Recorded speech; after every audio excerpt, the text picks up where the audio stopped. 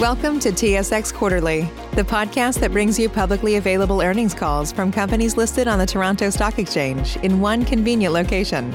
Gone are the days of looking through confusing websites. You'll find the important information right here. Enjoy the call.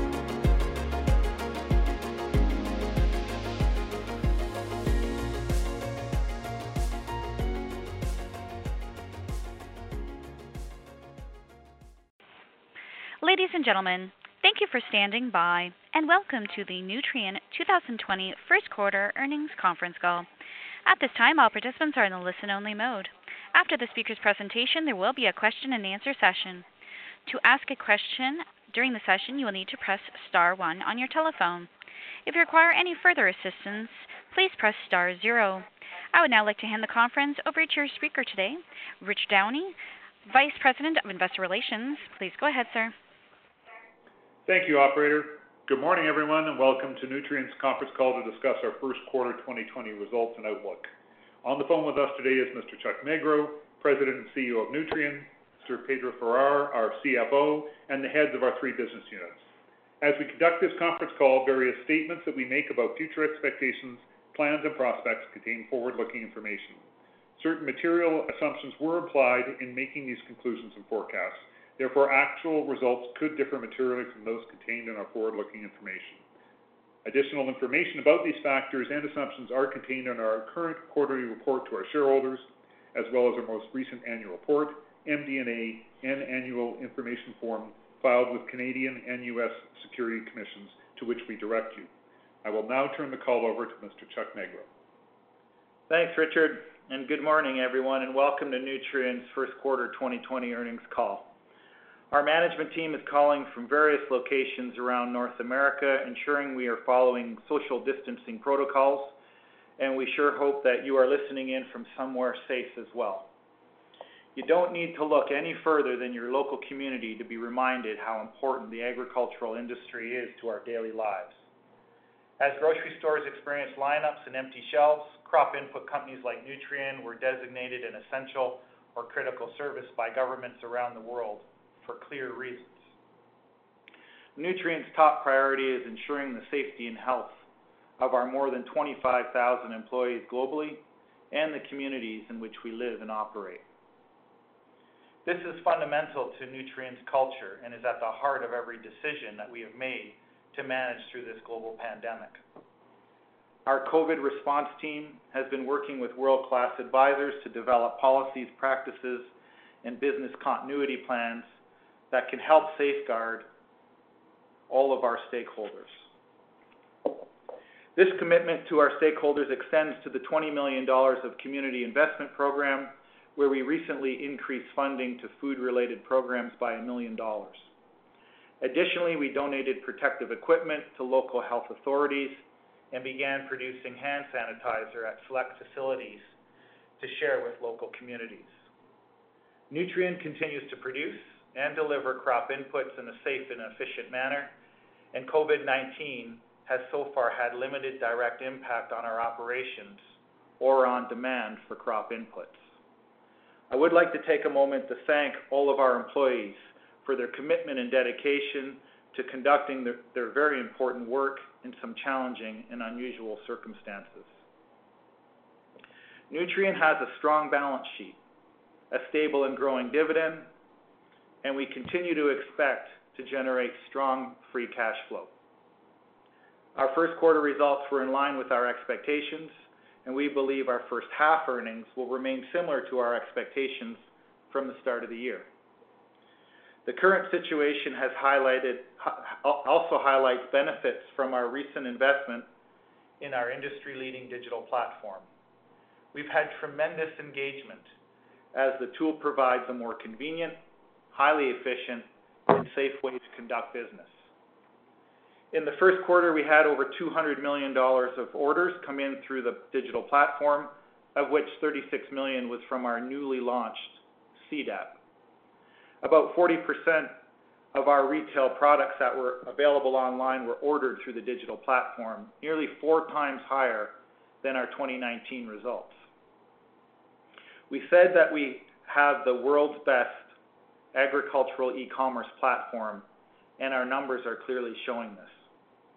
We intend to build on these strengths and have allocated about $60 million in 2020 to accelerate new functionality and tools for our customers and our agronomists.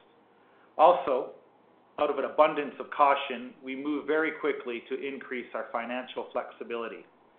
First, we enhanced our liquidity and cash position by increasing short-term debt facilities and drawing upon available credit lines.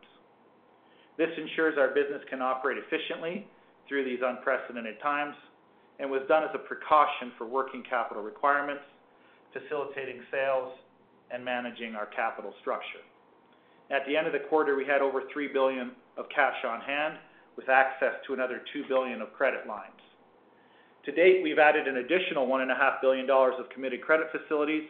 As such, we are well positioned from a cash and liquidity perspective to weather any potential storm. Our leverage remains within our targeted range of 2 to 3 times of annual EBITDA through the cycle.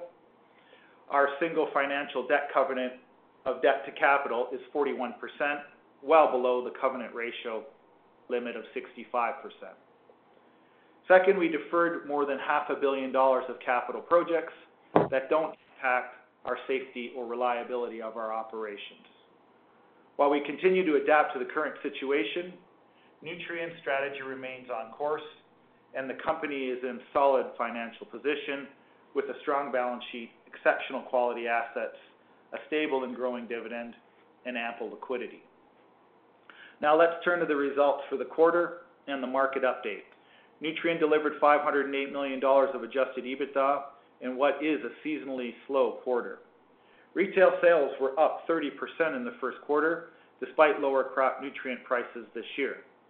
60% of the growth was from acquisitions and 40% from organic growth, which was supported by strong performance from our extensive proprietary products line and our online platform.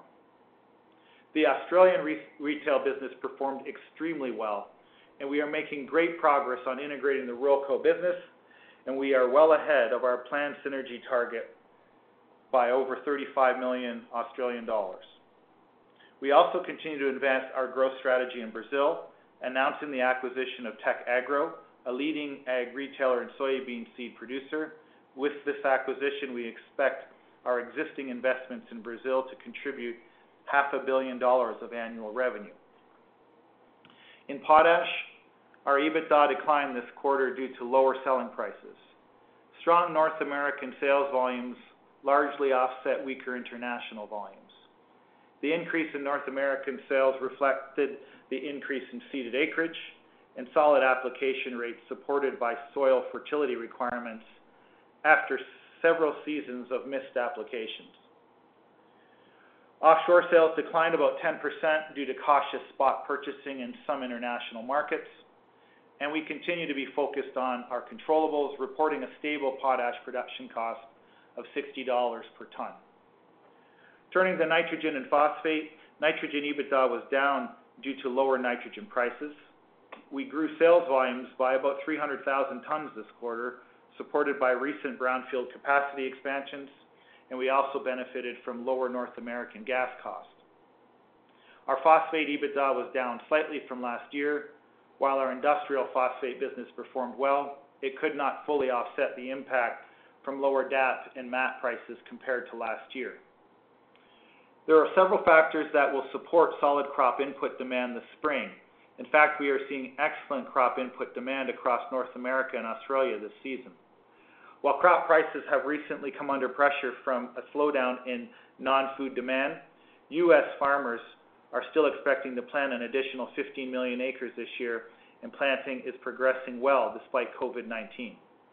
We expect U.S. corn acreage to come in between 94 and 96 million acres this year, slightly lower than the USDA's March estimate of 97 million acres.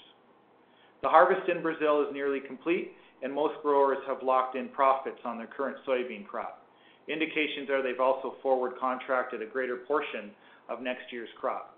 Brazilian grower economics continue to be strong, and despite some dry conditions there, we expect strong soybean acreage growth again this year. There are also several recent supportive U.S. government programs for agriculture. The U.S. Coronavirus Food Assistance Program will provide $19 billion in immediate and direct support to farmers and ranchers who have been negatively impacted by COVID-19 and in direct support of food purchase and distribution programs. Congress is also considering funding for ethanol producers, and Nutrien is working with our biofuel partners to support this effort. Also, Phase 1 of the U.S.-China agricultural trade deal is being implemented, as highlighted by recent corn exports to China, and we believe the deal will be highly supportive for U.S. growers. However, no company is immune to the recent volatility. For our business, we believe the uncertainty is predominantly in the second half of the year. We have lowered our 2020 annual adjusted EBITDA guidance to $3.5 to $3.9 billion, incorporating the risks as we see them today. The biggest change has been to our potash business, where we've lowered full-year EBITDA guidance by about $300 million. Despite solid potash demand in the U.S., cautious buying in international markets has weighed on global demand and prices. The recent China potash contract is expected to add clarity to the market and should accelerate offshore shipments over the next couple of months. However, we've lowered our 2020 global potash shipment forecast by about 1 million tons to 65 to 67 million tons to reflect China market dynamics, a relatively slow start to the year outside of the U.S., and expected impact from lower biofuel demand. We are working with Canpotex to determine our next steps in terms of volumes and length of contract in China, but it does provide a floor, and we have already seen more demand and higher prices in markets like Brazil. In retail, we maintained our 2020 EBITDA guidance of $1.4 to $1.5 billion, given the fundamental resilience of the business and what we are seeing so far in Q2. This is despite an estimated $25 to $50 million of FX headwind for our non-U.S. based retail operations as a result of a much stronger U.S. dollar. We are monitoring the increased risk in the second half of the year from impacts to parts of the food supply chain, including fruit and vegetables, dairy, and livestock, which has the potential to impact crop inputs over time. In nitrogen, some of our industrial customers are experiencing lower demand for their products as a result of COVID-19 impacts on the broader economy. As such, we've lowered our expectations for ammonia and nitrates demand in 2020. And due to the current ammonia prices, we made the decision to temporarily curtail production at one of our ammonia plants in Trinidad. While a lot has changed over the past few months, what remains constant is food security is vital. Many of us have come to expect that food would always be available at the grocery store. The current situation is a stark reminder that this is something we can no longer accept as a given. As always, Nutrien is there to support our customers to ensure they have inputs they need to supply world's food through this challenging time. Nutrien's integrated model is designed to perform well despite economic volatility. This is supported by our people, our strategy, the quality and mix of our assets, and the importance of the demand for food and crop inputs. We have a strong balance sheet, a stable and growing dividend, and significant free cash flow generation potential. We remain focused on long-term value creation, which includes continuing to grow our business to feed the future and returning capital to our shareholders. Finally, we are committed to leading the way in sustainability for our industry. We issued our 2020 ESG report in April, highlighting our approach and future plans, and I'm pleased to announce Charlotte Hillebrand recently joined our leadership team as Executive Vice President of Stakeholder Relations and will be our Chief Sustainability Officer. She brings exceptional experience to the role and makes Nutrien one of only a small group of companies in the Fortune 500 to have a CSO at this level. Given our position as the world's largest provider of crop inputs and solutions, our access to technology, our deep relationship with growers, we are in a unique position to take a leadership role in innovative and sustainable agronomic practices, and we have every intention of doing that. With that, operator, I'll turn it over for questions. Thank you. As a reminder, to ask a question, you will need to press star 1 on your telephone. To withdraw your question, press the pound or hash key. Please limit yourself to one question per person. Please stand by while we compile the Q&A roster.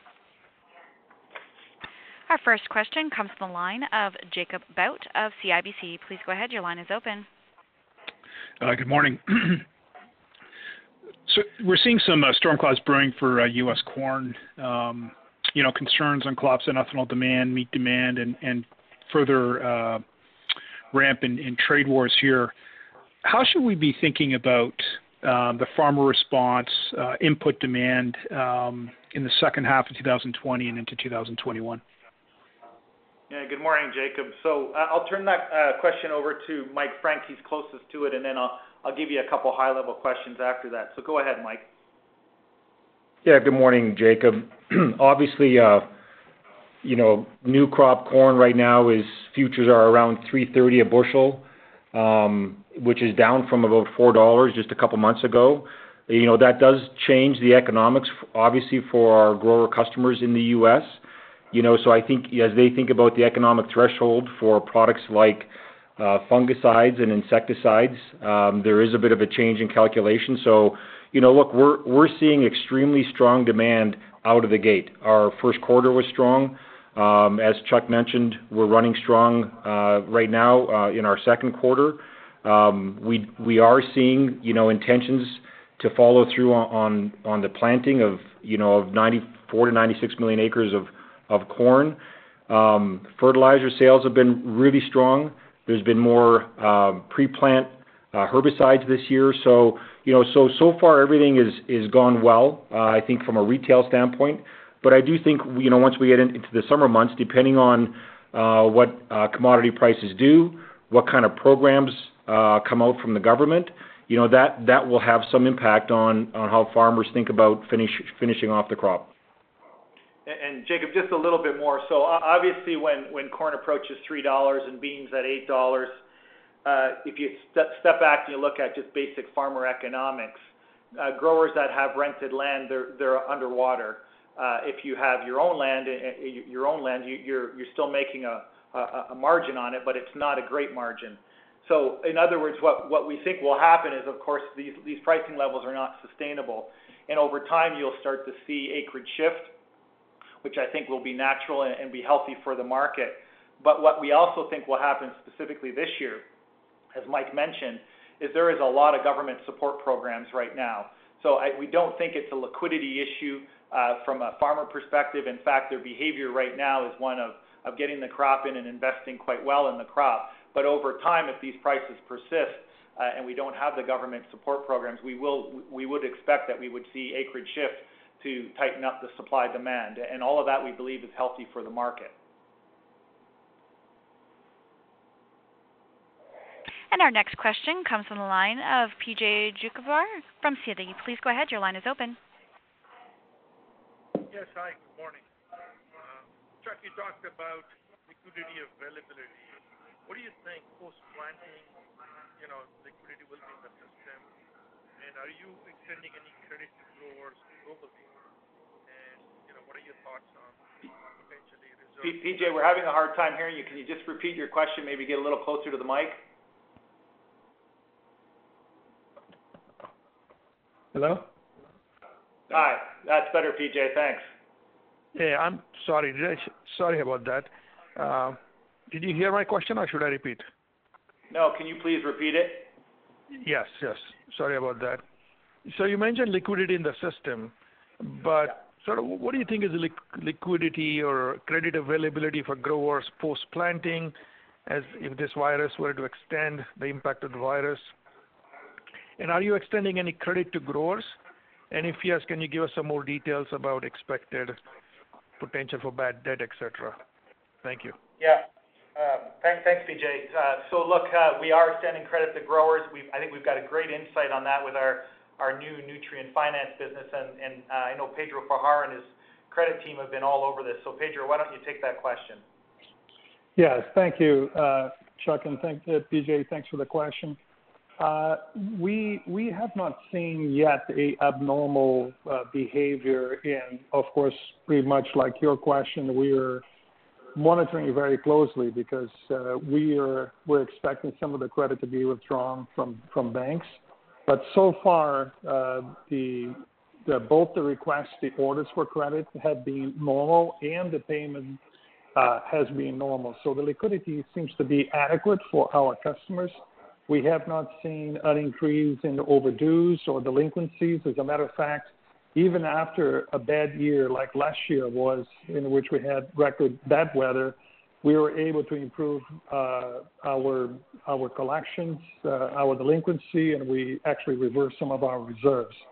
So so far so good, but we will maintain very alert as we go forward if the situation changes. But so far, that seems to be adequate liquidity, and we intend to continue to extend liquidity to our customers.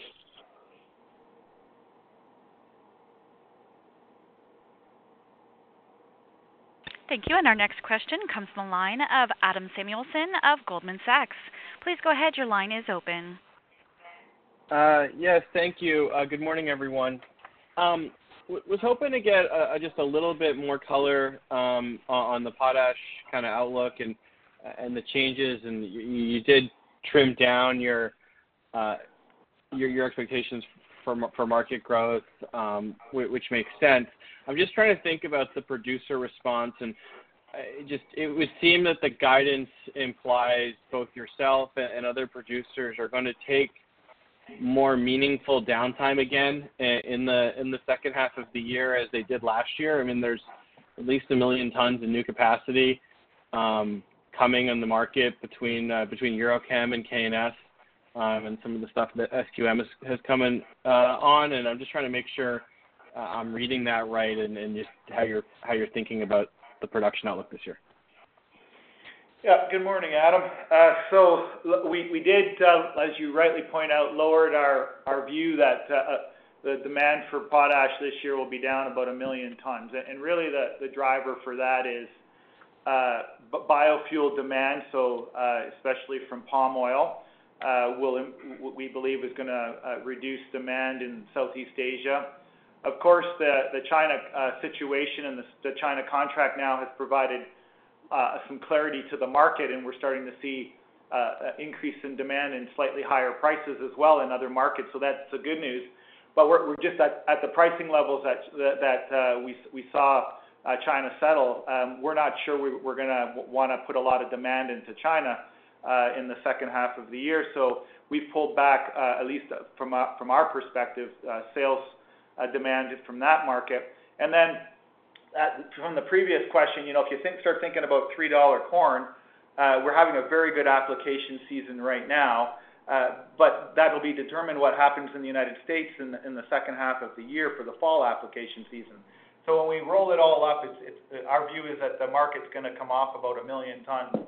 And then if you look at our guidance from a production perspective and sales perspective, we've reduced our sales book as well, simply because the global demand is going to slow down. But I think we're still expecting to sell more than we did last year, and so we will balance the supply that we're going to have with the market demand like we normally do. Right now, what I'd say is that we're seeing a decent movement, and so far from the first quarter, we saw very good movement of potash, and that's continuing in the second quarter. But there is more risk in the second half, and we've tried to reflect that in our annual guidance. And our next question comes from the line of Ben Isaacson of Scotiabank. Please go ahead. Your line is open. Thank you very much. You guys have talked about weak industrial demand for nitrogen, and on the supply side, we're seeing coal prices move lower. Can you talk about how the supply and demand is shaping up for the rest of the year, and what's marginal costs right now? Thank you. Yeah, so Rafe Sully can answer those questions for you, Ben. Ben, so look, I think it's too early to call exactly what's going to happen on the industrial side. I think on the agricultural side, we're seeing a very strong spring. As you saw, we were up 300,000 tons year over year in the first quarter. That's continuing in the second quarter. There are some industrial products out there that are tied to GDP. If there's a recession coming out of COVID-19, we may see a fall off in those. But I think it's too early to give an indication of what we expect to happen. Obviously, we will move product around. If there is some softness in industrials in the third and fourth quarter, it may impact ag prices in the third and fourth quarter. We'll do our best to try and move the industrial product we have in ammonia and other products into the agricultural market where we can. Chuck, I don't know if you want to add anything. No, look, I think you captured it, Ben. Look, with the general slowdown in the broader economy, it just stands to reason that there's going to be less industrial production, period, and that's going to have an impact on industrial demand for nitrogen and nitrates. And so we've tried to factor that in, and we're looking at our sales book for the second half of the year. If the economy starts to come back in the second half of the year, then we probably won't have the impact that we're expecting. But based on what we see today, in a slower recovery assumption in the second half of the year from a general broader economy, we think that there's going to be just less demand for our industrial nitrogen, which could have a spillover effect into the ag markets. Thank you. And our next question comes from the line of Steve Byrne of Bank of America. Please go ahead. Your line is open. Hi, good morning. This is Luke Washer on for Steve. You talked a little bit about the strength of your online platform earlier. I wanted to ask, how do you think COVID-19 may have accelerated interest in this platform? And do you think this is relatively sticky in that your existing customers could start using that more often in subsequent years? And could that present maybe margin or market share opportunity for you? Thank you. Good morning, Luke. So Mike Frank can take that question. Yeah, good morning, Luke. So when you think about COVID-19, firstly, I would say having a trusted relationship with our customers is more important than ever. Even though we've seen significant uptick in the use of our digital tools, it's also clear that having a deep relationship with our customers where we know their fields, we know their priorities, makes a huge difference. Now, obviously, we do think that the digital platform, which is beyond simply e-commerce, it's also about planning the field, providing sustainability metrics, providing field-specific insights on weather and moisture conditions. This all comes together in a tool that our customers are getting a lot of utility from, as well as our salespeople. And in fact, if anything, I think it's driving a deeper relationship between our field sales team and our customers. And so we really see these things fitting together. The outcome will be more efficiency, and ultimately it'll drive organic growth. In fact, we think we're seeing that already because it's providing more convenience for our customers, obviously allows them to deal with us in a very safe manner today from a COVID-19 standpoint, and convenience and scalability for our sales organization. So, the investments that we're making have definitely paid off. And, as you can see from the slide presentation, there's a number of enhancements that we're also bringing through the rest of the year that are also going to continue to drive the stickiness of the platform. And our next question comes from the line of Chris Parkinson of Credit Suisse. Please go ahead. Your line is open. Thank you very much. You just hit on this a little, but just to further dive into it, can you just talk about just your outlook for the M&A strategy, the retail M&A strategy for the remainder of the year and into 21 in both the U.S. and Brazil? Just any updates on your thought process there? And then just also as a corollary of that, how do you feel your U.S. Competitive positioning is in terms of the digital ag supplier relationships versus some of your larger peers? Thank you very much. Good morning, Chris. Mike Frank, why don't you take those? Sure. Let me start with the M&A side. So firstly, what we're seeing right now is that the acquisitions we made last year are all performing very well. Ruralco, as we talked about, is off to a great start. The integration is well underway, and the synergy capture plan is also clearly available for us. And so Ruralco in Australia, which really does transform our business in Australia, is performing very well. Actigrow, which was a large acquisition last year in the U.S., is also performing extremely well. We've announced in Brazil a couple of acquisitions this year. Agrocema is an acquisition that closed in the first quarter. It's also off to a great start. Our agrochem business, which we closed last year, is performing well. And we recently announced another acquisition, a larger acquisition of a company called Tech Agro, and we expect that to close here very soon as well, which is not only a retail business, but it's also has a very substantial proprietary seed business. Now going forward, look, typically on tuck-ins, especially in the U.S., there's more activity in the second half of the year. So depending on how the COVID-19 situation plays out, I think that could have an impact on, our ability to do due diligence and close deals. And so we're watching that. We're having a lot of conversations right now with prospective targets. And so we do think there's a pipeline available. And there's also more targets in Brazil as well. But when you think about Brazil, we've talked in the past about having eventually about $1 billion business in Brazil. With the acquisitions that we've made, including Tech Agro, when it closes, we'll have a business that will have a run rate of about $500 million. And so we're already well on our way in Brazil. So that's on the M&A front. In terms of digital ag, I would say we're well out in front of the industry from a retail standpoint.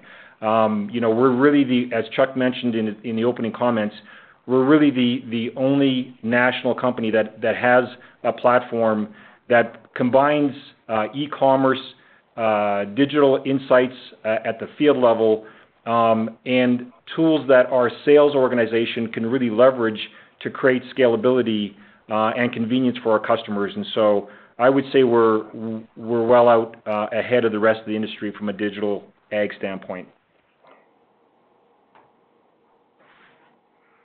And our next question comes from the line of Steve Hansen from Raymond James. Please go ahead. Your line is open.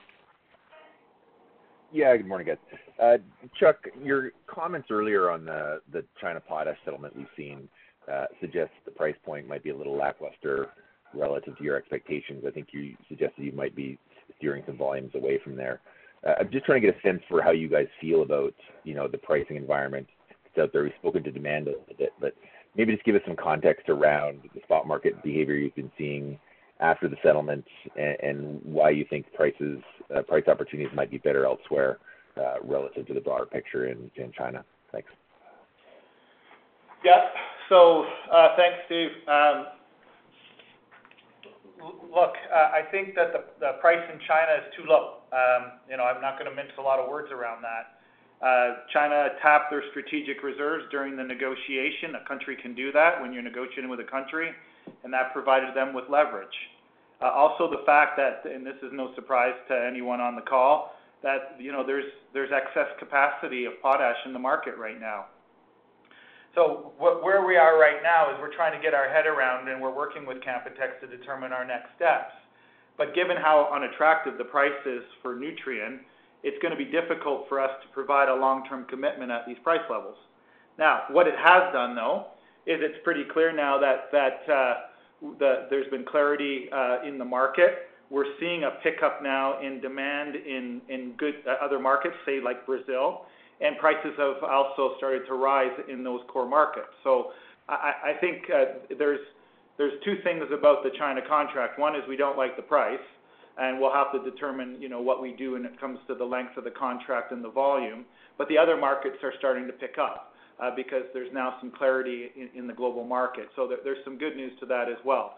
And it's best that I probably leave it there since we don't have an arrangement with China yet, but those would be my thoughts. Appreciate it. Thanks. Our next question comes from the line of Michael Picken of Cleveland Research. Please go ahead. Your line is open. Yeah, good morning. Just wanted to touch base a little bit on how the retail business is going to be approaching fill season. Presumably with a good spring season, you'll probably end with fairly low inventories, I would imagine, on most fertilizer products. But just wondering, given the uncertainties in the back half of the year, how retail is thinking about participating in fill this summer. Yeah, Mike Frank, why don't you take that question, please?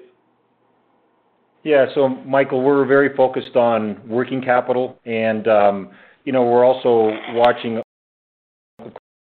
appreciation in the fertilizer markets. And so right now, based on our commitments for the spring and summer months, we expect that we'll be going into the fall season, right now with empty sheds, and so we'll position ourselves with the ability then to restock for the fall season ahead. So, look, there's been very strong demand in Q1 alone. Our tons were up almost 30%, and all of those tons, went on the ground.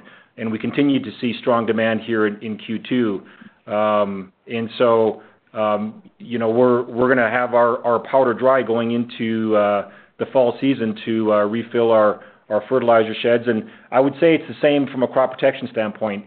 We're committed through the spring and mostly through the summer right now. But we anticipate that there's going to be significant de-inventoring in our total working capital from both a crop protection and a fertilizer standpoint.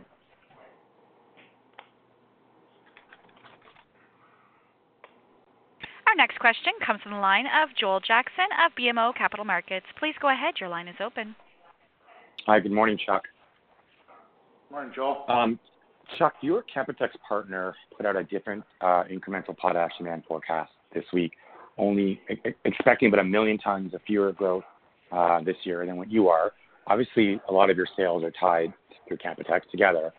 So if that scenario plays out, would you expect Nutrien, if that more bear case scenario plays out, would you expect to have little or no potash volume growth yourself this year, considering, the tons, the inventory build from Uralkali and the new tons from Urochem and some of the other players that have more volume this year? Thanks. Yeah. So we certainly don't communicate or discuss our views. You can clearly see that they're different. And certainly from a Nutrien perspective, we would stand by our numbers in terms of 65 to 67.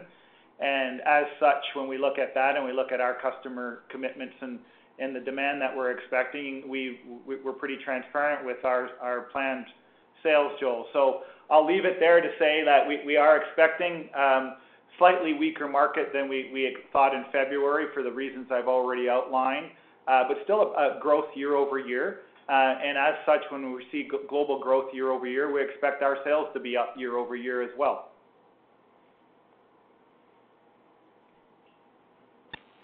And our next question comes from the line of John Roberts of UBS. Please go ahead. Your line is open. Yeah, thank you. I'm glad you all sound well. Your partner in Canpotex also made the case that 2016 makes for a lot of parallels with the current potash market. Do you have a view on that? Certainly, I don't know. I think maybe what I'll do is I'll pitch it over to Ken, who was sort of running Canpotex at that point, and he'll have probably the best perspective. So, Ken, why don't you take that question? Yeah, I don't know that my answer is so much better than yours, Chuck, and that is, okay, we sit here at the beginning of first quarter behind us in 2020, and yes, we're seeing some stability in the market, as Chuck said, with the China contract. We're seeing prices up in Brazil. So that's kind of analogous to what we saw in 2016. But at the same time, I think as the year unfolds, there's some real unknowns that have been talked about on this call, and biofuels being one. So, I think you'll have to ask Mosaic further about their comparisons to 2016. I think it's suffice it to say that we'll just stick with our view here of our current guidance that Chuck's been talking about, 12.1 to 12.5 million tons on demand that's in that sort of 65 to 67 million ton range, and avoid full comparisons to what happened in 2016. Yeah, and John, maybe I'll have Jason Newton, who's on our line, who's our chief economist. He studies this stuff for a living. So, Jason, do you have any further thoughts? Yeah, John, the one thing I'd add, I think there are a number of parallels in terms of what we see in demand in spot markets. So if you look at Brazil, for example, they've been drawing down inventories, and we think there's some pent-up demand there, which is similar to what the case was in 2016. And I think also similar to 2016, we got down to similar pricing levels, and we know there's you're approaching the marginal cost, and there's quite a few producers that are cash negative at or below where current prices are. So that's a lot the same as was the case in 2016. And the market's quite a bit bigger today than it was in 2016 as well. I guess from a differences standpoint, I mean, the big one is the uncertainty regarding palm oil and biofuels, as mentioned, and then overall economic uncertainty as we look towards the second half of the year. And our next question comes from the line of Vincent Andrews of Morgan Stanley. Please go ahead. Your line is open. Hi, this is Jeremy Rosenberg. I'm for Vincent. Thanks for taking my question.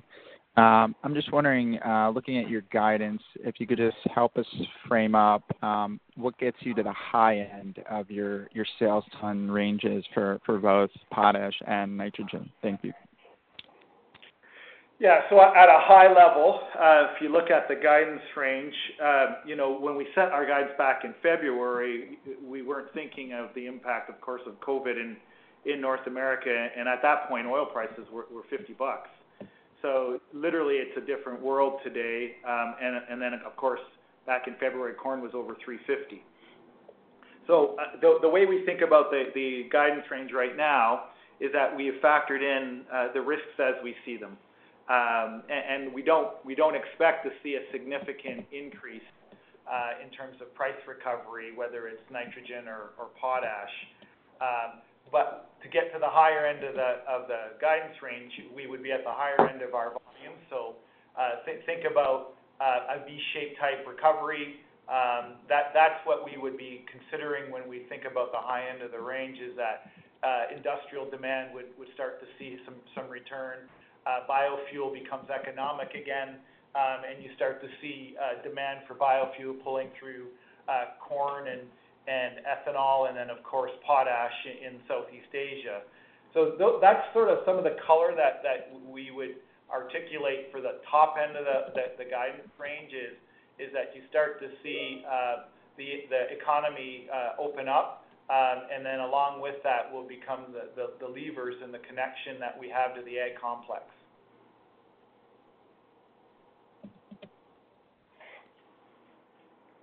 Our next question comes from the line of Jonas Oxgaard of Bernstein. Please go ahead. Your line is open. Hi, this is Jackson Coulisan for Jonas. Thanks for taking my question, guys. So I have two quick questions, if you don't mind. The first is that several crop inputs companies have indicated that strong early demand has caused farmers to pull forward purchases from the second quarter into the first. Have you seen this in your retail business? And if so, can you quantify the impact? And the second question is just, can you talk about what projects you delayed to achieve your $500 million in planned CapEx reduction, and what you would need to see to resume activity there? Thanks.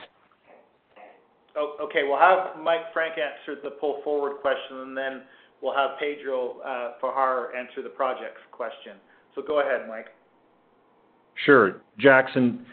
So you're referring to obviously the suppliers to retail talking about pushing a little bit of inventory into the channel in Q1, potentially because of both COVID and anticipation of a larger market. And I would say, what we did with our suppliers is we pulled forward a product set that we anticipated we were going to need based on the larger acreage, and in Australia, the really good weather and the rains that they got that really set up a much better year in Australia. If you think about the retail side of the equation, our side, it's really hard to pull forward fertilizer and chem sales because, those go on the ground. Most of our chem is bulk. A lot of it's custom applied. And the same with fertilizers. Really, there's, very little ability for farmers to store fertilizer. When you look at our seed sales, our seed sales were up about 11% in the first quarter. And again, that's consistent with our expectation of a larger market. So, we didn't see a material pull forward. We did see good weather. We saw good weather in Australia. We saw good weather in much of the U.S. that allowed us to get more fertilizer down and more crop protection on the ground. And so that really is what drove our 30% increase in revenue quarter over quarter. Pedro, take the capital project question. Certainly. Thanks. And Jackson, what we are delaying is the two types of investment. Number one is the investments that have a very long payback. Typically, they are associated with productivity gains. And we are favoring shorter payback type projects at this point in time.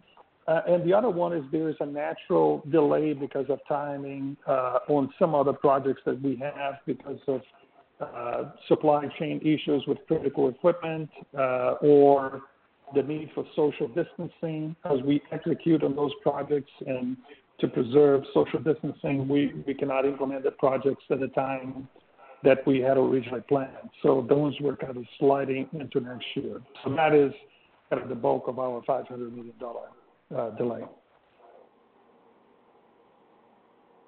And our next question comes from the line of Jeff Zekauskas of J.P. Morgan. Please go ahead. Your line is open. Good morning. It's Silke Kook for Jeff. How are you? Good. I have a question on the North American potash market, and it has two parts. Like the first one is could lower corn acres in 2021 have any impact as to how much potash North American farmers, might want to buy at the end of the year or in the fourth quarter, and how do you think about that? And the second question is on North American potash prices, and that is your price in the first quarter was like $196 a ton FOB, and the fourth quarter was like $226. And I was wondering if you could just talk about the trajectory for potash prices domestically in April and May. Thank you. Okay, it's best to have Jason Newton, I think, our economist, just answer those questions.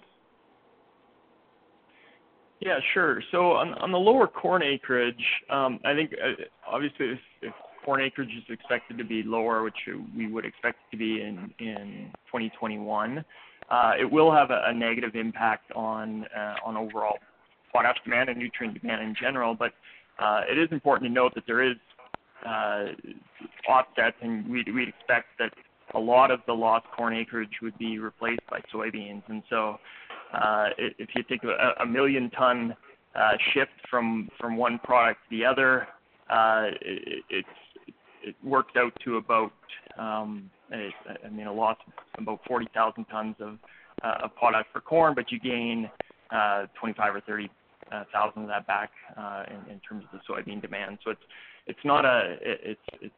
there is an offset with the soybean supply. For fall demand, what really drives farm level fall demand is weather, and so that's probably the biggest driver of the second half. But we would expect the retail end of the supply chain to be cautious with inventories as we go into the second half of the year, which is what impacted our outlook in that time period.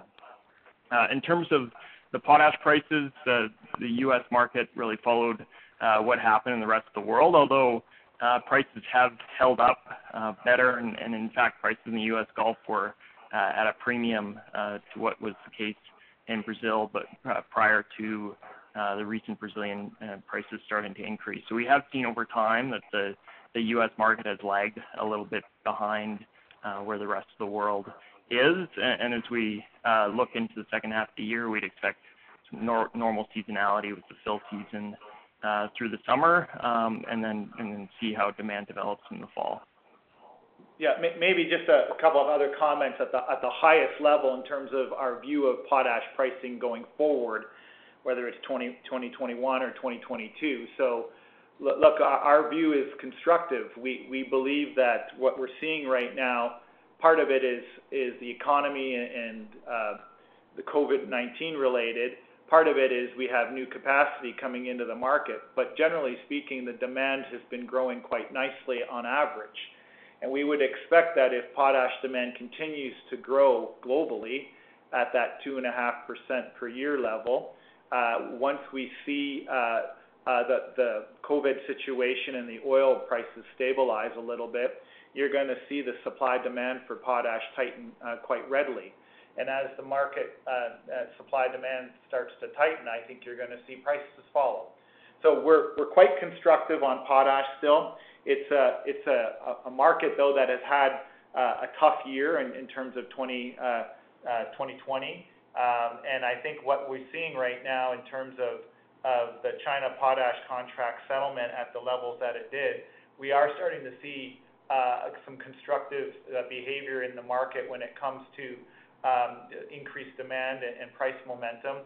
And I think longer term, we expect that will continue because we do see that demand for potash over time will continue to grow. And there are no further questions in the queue at this time. I will turn the call back over to Chuck Magro, CEO. Oh, okay. Thank you all. I think that was all the questions in the queue.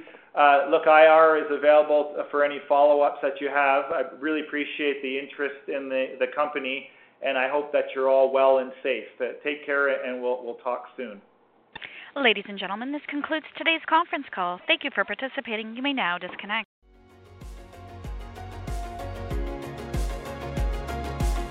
Thank you for listening to TSX Quarterly. If you enjoyed the cast, remember to leave a good rating. And remember, for any additional inquiries, please consult the company's investor relations section on their website. See you next time.